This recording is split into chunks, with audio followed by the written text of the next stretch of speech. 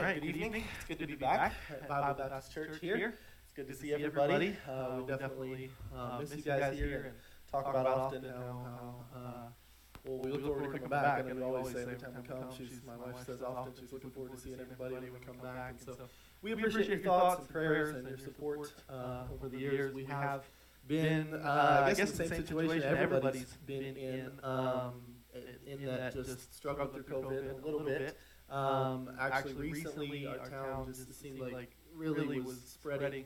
I mean, Clark has about 1,000 people in it, and there was a day that there was 40 new COVID cases in one day. And so we kind of backed off a little bit and tried to be sensitive to that. And so it kind of has been frustrating as a pastor to think. I mean, I can't tell you how many things I've tried and got all ramped up for and then pulled back and said, okay, I guess we're not going to do that. And just from the very beginning, from when I started, really. And I even told you guys about, I was excited about, I Love My Church Sunday, and we had people that were going to join the church and get baptized. And guess what? COVID hit, and all these, especially there were several older people that were going to get baptized, and they said, you know what, I don't want to get in those waters with other people because of COVID. And so it's just you know, there's, and I'm not, I totally understand that. I'm not, don't misunderstand that. I totally understand that hesitation, especially with, like I said, the way it has spread in our town. But it's just been frustrating to try to get going, and then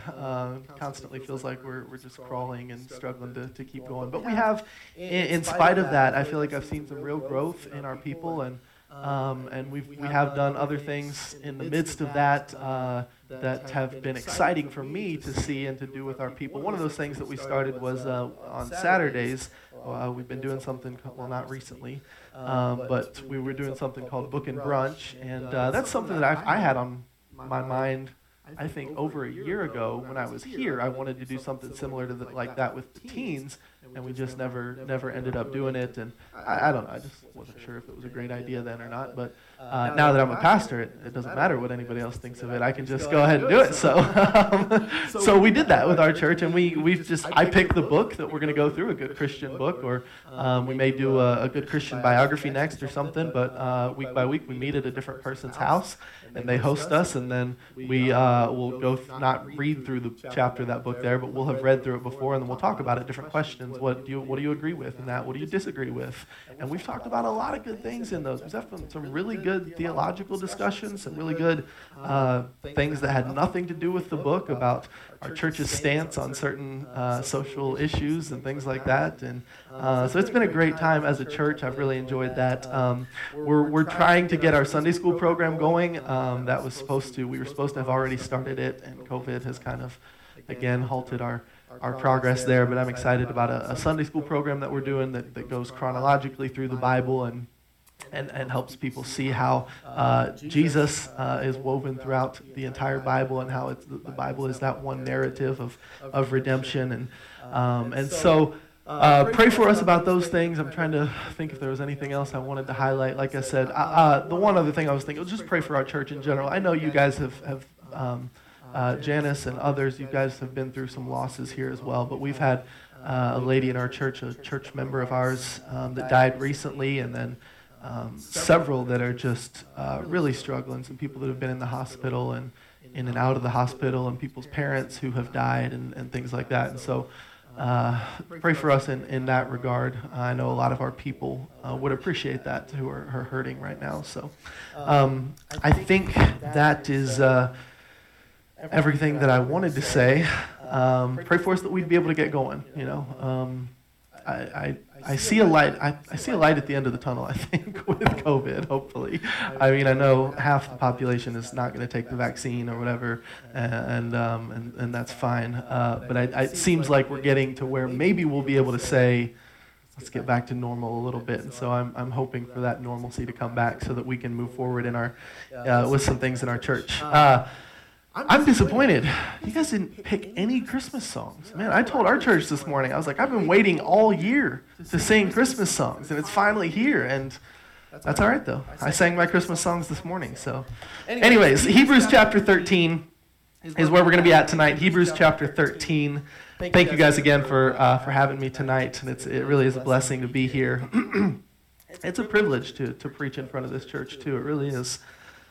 So I pray that this will be a help to you tonight, maybe an encouragement and a challenge.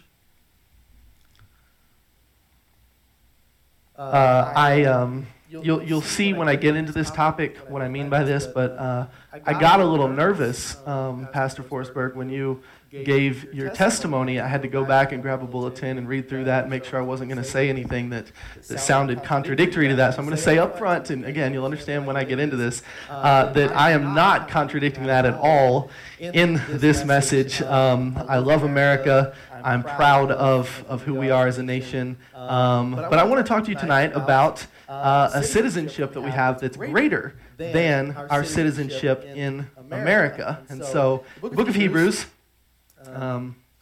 Hebrews chapter 13, and I tell you what, to start off with, I'm just going to read this one verse, verse number 14.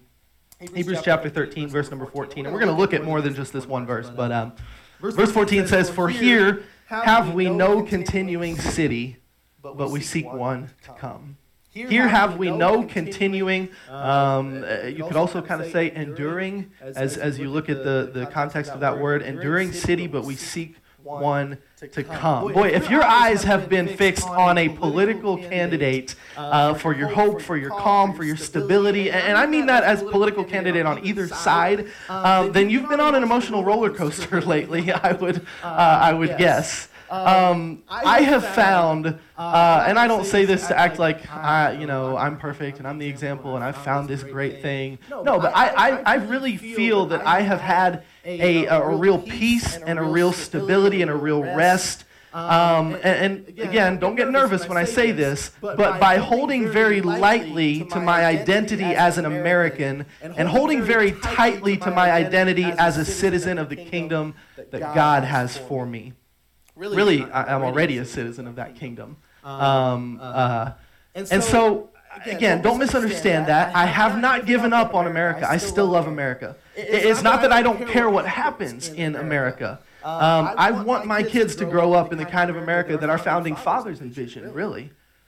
I voted in the last election. I do my best to challenge people's thinking in the political realm towards biblical values and things like that. But when it comes down to it, I know that the world is going to do what the world is going to do. And I know this, don't miss this, I'm not long for this world.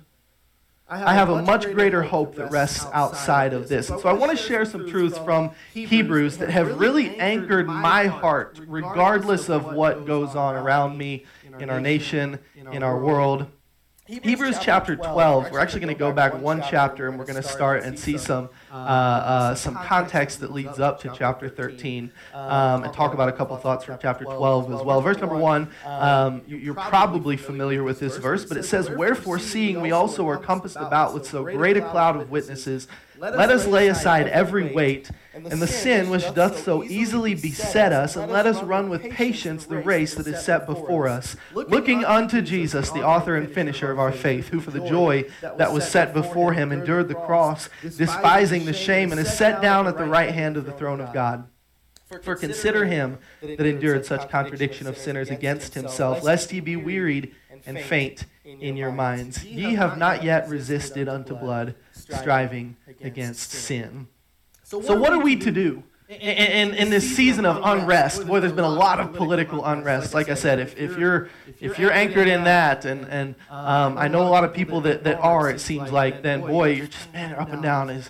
Is Trump going to prevail? Is he going to come back? Is Biden going to get in? All that stuff. I really don't want to get into specifics. But what are we to do when our world is going crazy and politics are going crazy? Our country is in turmoil. Our social media feed is full of people ranting and raving about their viewpoints. The Bible says that we're to lay aside the things that weigh us down. And I don't know about you, but politics weigh me down sometimes. So sometimes I have to set it aside and let it go and focus on better things. But the Bible says that we're to lay aside the weights, we're to avoid the sins that ensnare us, and we're to run with patience the race of life that is before us. And while we're doing it, we're to fix our eyes on Jesus, who is both the origin and the completion, the finisher of our faith. And just as Jesus endured, it says, if you look at that verse, we are to endure. And the implication in that endurance, we are to endure, the implication is that it's not going to be an easy road. it's not always going to be pleasant. The implication is that as a Christian, the life we live is one of the world and our circumstances not always being what we want them to be. The implication is that the world around us is going to be wicked. The world around us is going to be hostile to who we are as Christians. The implication is that we're going to face some persecution. And so can I just bring this down to where we're at and speak kind of plainly for a minute? You know, I've heard this thought often lately that the very soul of our nation is at stake, and, you know, that what are we going to do if this person gets elected, and we're wringing our hands, and, you know, what's going to happen if all this wickedness and all this immorality just is allowed to prevail in our country? Well, can I answer that from these verses here? We're going to keep enduring like Jesus said that we were going to have to endure. We're going to keep pressing forward while the world around us lives in its wickedness and its immorality that it always will. And the world is going to continue to hate us for following Jesus, by the way. Near the time of the writing of this book, the Christian world was dealing with some of the worst persecution that it's ever faced under a ruler named Nero. Nero threw Christians to wild beasts in the Colosseums, and he dipped some of them in oil and burned them as torches in his gardens. I mean, forgive me for saying it this way, but I don't think a Biden presidency will be as bad as what they faced under the ruler Nero. So look at verses 3 and 4 here. The idea is that as we are enduring, we're to think about Jesus. We're to consider Jesus, who endured incredible hostility against himself from a wicked world. And then he says this, he says, you've not yet shed blood in striving against sin. And so, as we just talked about, many of them would shed blood for their faith. But he says, you've not yet shed blood in striving against sin. He said, think about what Jesus went through and think about what you're going through. I found this statement almost amusing, and here's why. I hate to, I hope that's not making light of Scripture or anything, but I found it almost amusing in the way he said it, because when we think about us, sometimes we think we're so oppressed in our fight against evil. You know, I mean, boy, the big bad evil government might mandate that we put a mask on, and our faith is so oppressed because of that, you know, and so we're so oppressed for whatever reason. The author says, look at what Jesus went through. It's not as bad as you think. You've not yet resisted against sin and striving unto blood. And so there's so much good in chapter 12 that I wish we could go through. But I'm going to kind of jump towards the end so that we can get to, again, our text is really in chapter 13. And so I'm going to kind of jump to the end there. But what this chapter and the next really does is it places our hope in something that is so much greater than the physical, temporary things that are around us. Look at verse number 26 of this chapter. And again, it's better if you read it and, you know, you get all the context of it and see what all leads up to it. But let's just jump to verse 26. He says, whose voice then shook the earth, but now he hath promised, saying, yet once more I shake not the earth only, but also heaven. And this word, yet once more, signifieth the removing of those things that are shaken, as of things that are made, that those things which cannot be shaken may remain. Wherefore we, receiving a kingdom which cannot be moved, let us have grace, whereby we may serve God acceptably with reverence and godly fear, for our God is a consuming fire. We think that the world is in upheaval today, but God says one day he is going to shake the heavens and the earth. 2 Peter chapter 3, verses 11 and 12 says, but the day of the Lord will come as a thief in the night, in the which the heavens also shall pass away with a great noise, and the elements shall melt with fervent heat. The earth also and the works that are therein shall be burned up. Seeing then that all these things shall be dissolved, what manner of persons ought you to be in all holy conversation and godliness? So, here in Hebrews, he says that there's coming a time where he says God is going to shake the heavens and the earth, he says. So that the temporary created things can be removed and the eternal lasting things can remain. Those things that cannot be shaken can remain. And so he says in the next verse, what is eternal and lasting? He says, wherefore we, receiving a kingdom that cannot be moved, that cannot be shaken, have grace and serve God with reverence and godly fear. There is a kingdom that is coming, that is greater than any earthly kingdom any man has ever been a part of. There's a kingdom coming that the Bible says cannot be shaken. Our earthly kingdoms will be shaken, as we've seen, right? Our earthly kingdoms will be in upheaval. But we have a citizenship, we have an identity, and we have a nationality in a kingdom that cannot be moved.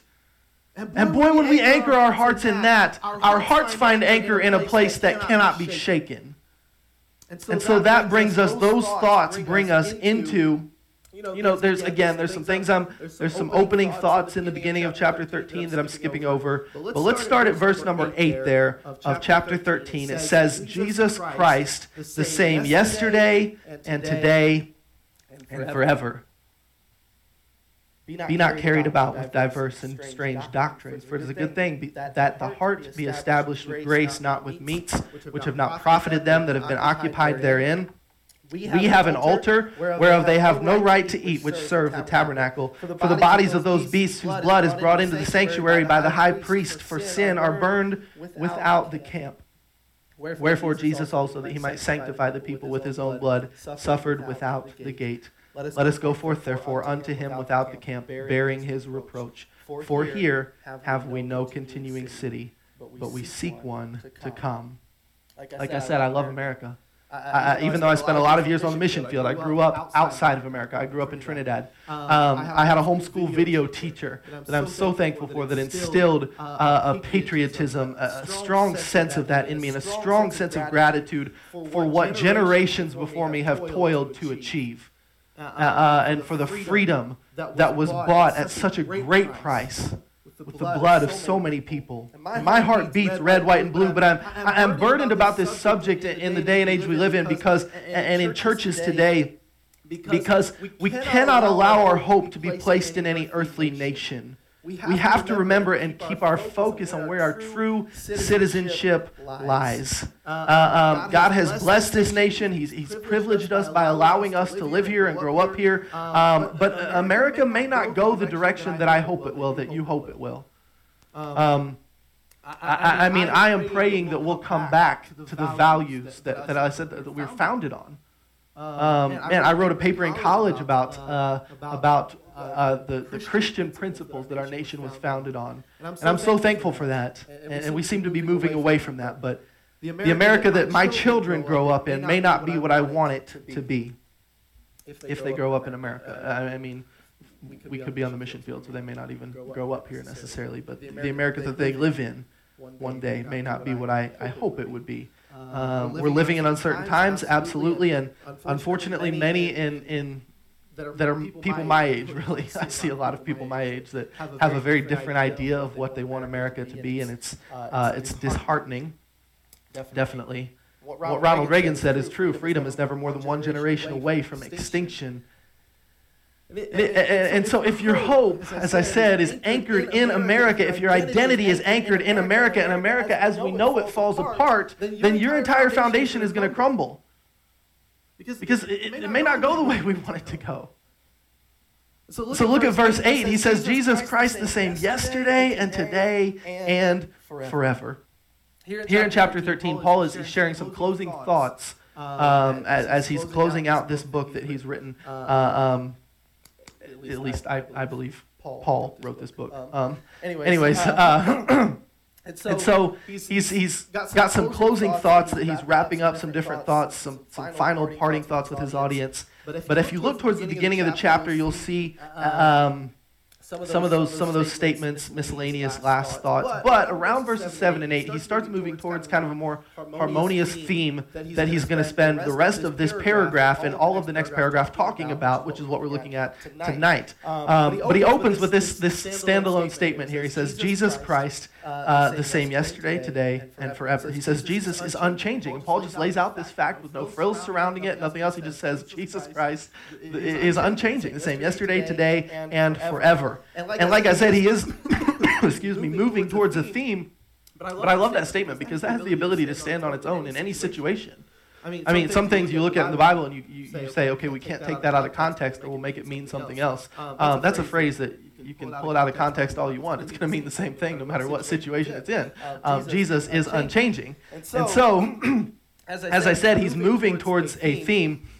But he starts with this. He says that Jesus that loved you yesterday, well, he doesn't say this, but he says Jesus is unchanging. So I'm saying the Jesus that loved you yesterday loves you today because he's unchanging. The Jesus who was on the throne yesterday is still on the throne today. The Jesus who answered prayer yesterday still answers prayer today. And listen, the Jesus, this is a big issue in our world, the Jesus who condemned homosexuality yesterday still condemns it today. And so Jesus is unchanging on the issues and the moral things that he brought to light.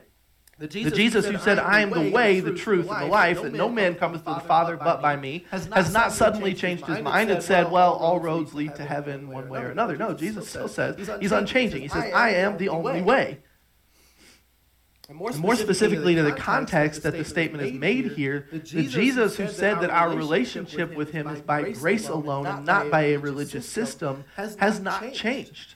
Jesus is the same yesterday, today, and forever. So because of that, verse number 9, he says, be not carried about with diverse and strange doctrines. Jesus hasn't changed. So he says, it's a good thing that the heart be established with grace, not with meats, which have not profited them that have been occupied therein. Now, the book of Hebrews, if you read it, what he's been talking about here is the system of temple sacrifices, rituals from the Old Testament law. If you've read through the book of Hebrews or you're familiar with the book of Hebrews a little bit, you'll remember that the theme of the whole book is in many ways how Jesus is greater. Jesus is greater than the law. Jesus is greater than their sacrificial systems and all of those things. And these Hebrews, they're so entrenched in their religious tradition that they can't see that their Messiah has come and that he's fulfilled the law and he's ushered in the new covenant. And Paul's been talking about how Jesus is a greater high priest. He's a greater sacrifice and a greater temple. He's established a greater covenant. He's talked about how the law was just a shadow of things to come and how there's no reason to mess around with animal sacrifices anymore because Jesus, our final Passover lamb, has been sacrificed for us. And so he says in verse 10, he says, we have an altar. We have an altar whereof they have no right to eat which serve the tabernacle. And who's we? We as those who have become followers of Christ by faith in Jesus, those who have received and accepted the gospel and become children of God. And he doesn't say this, but I believe he implies it here, that not only do we have an altar, but we have a better altar than those who serve the temple. In Hebrews chapter 10, just a page or two over there, Hebrews chapter 10, verse number 11, he says, and every priest standeth daily ministering and offering oftentimes the same sacrifices which can never take away sins. But this man, after he had offered one sacrifice for sins forever, sat down on the right hand of God. And so we have a better altar than those who serve the temple. What is this altar?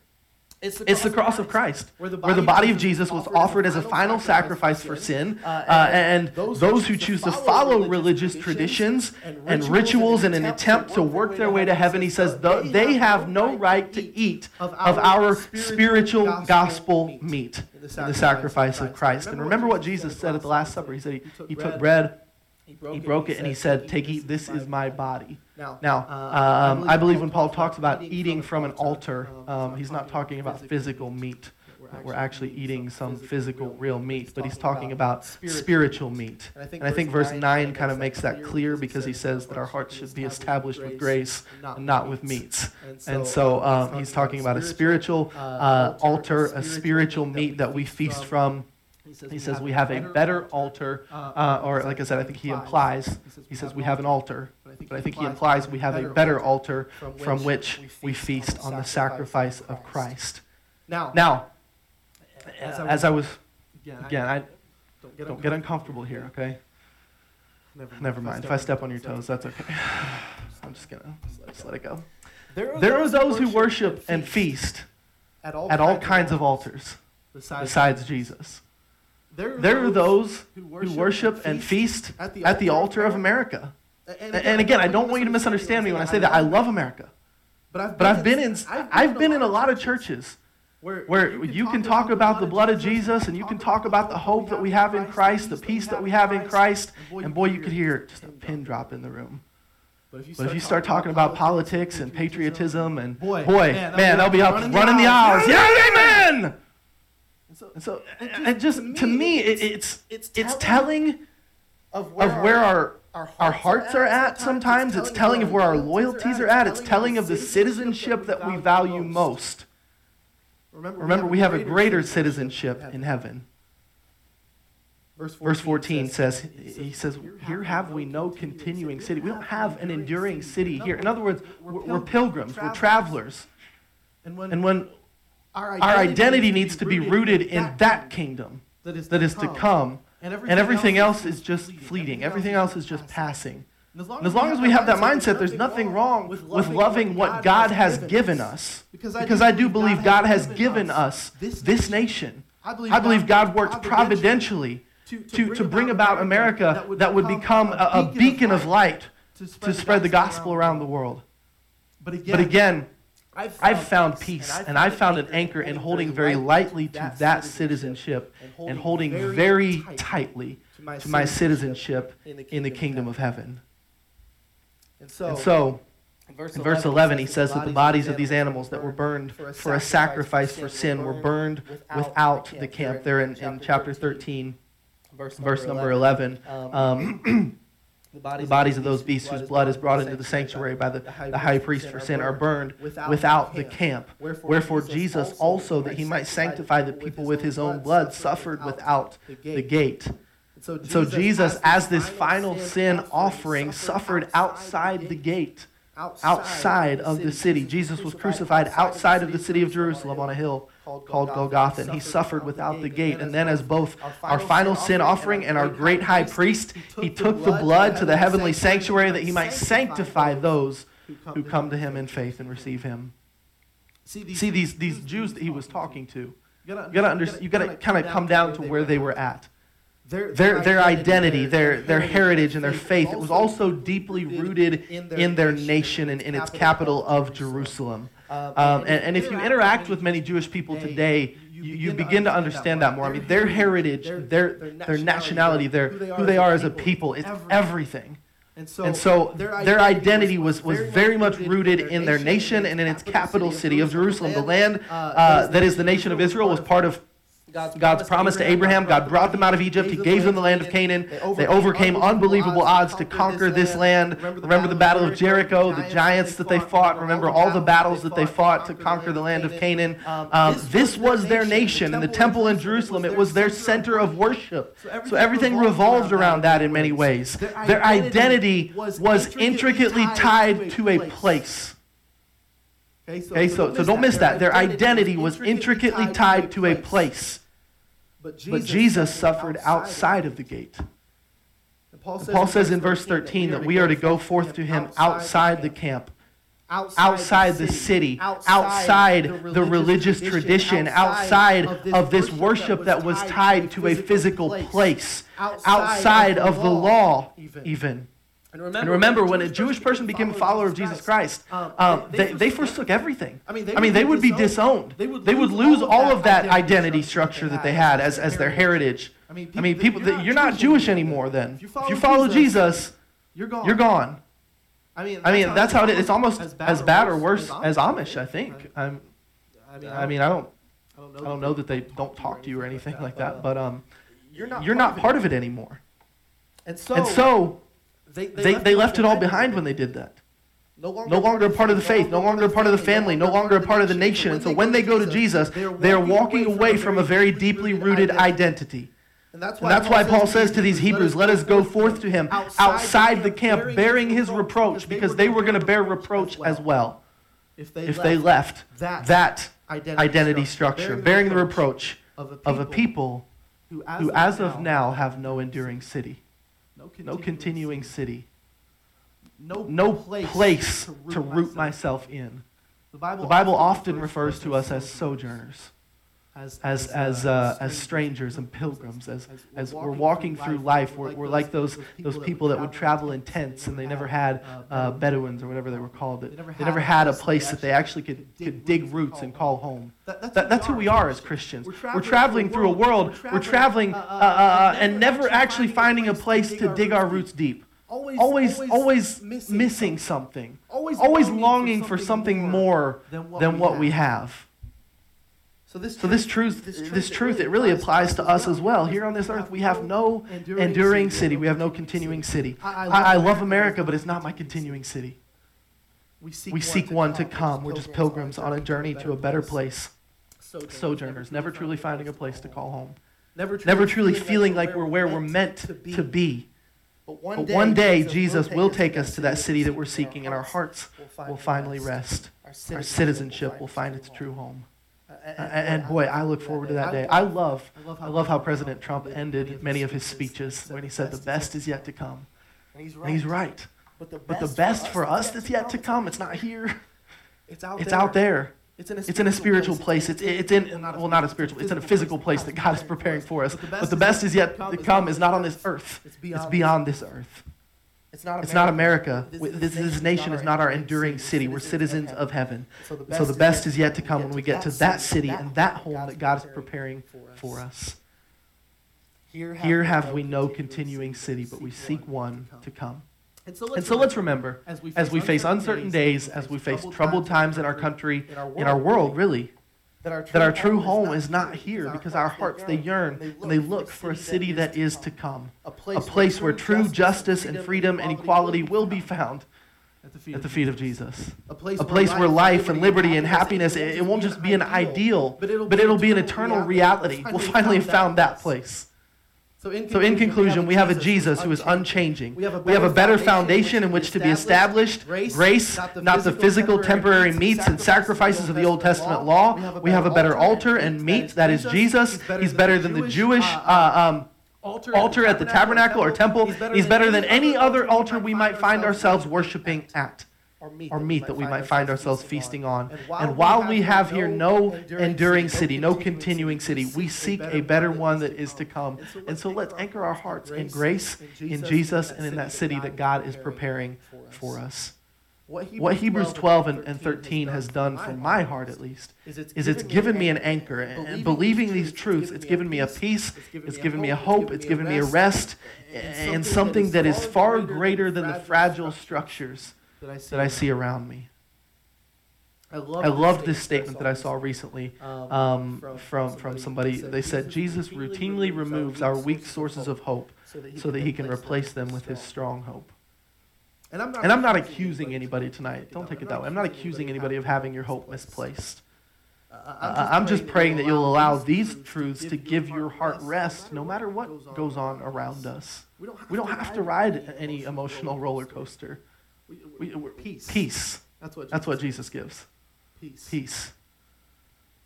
So I pray that what you will do is the same. You'll hold loosely to any of these earthly, temporary structures.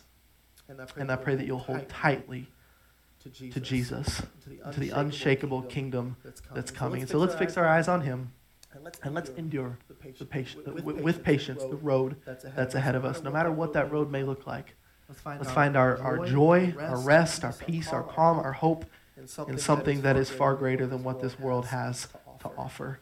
And so can I just encourage you tonight and challenge you to look in yourself and think, where's my hope placed? Where's my, I know I use that word a lot, and it's modern word that's used a lot, thrown around a lot, but where's your identity placed? Where does your heart find its anchor?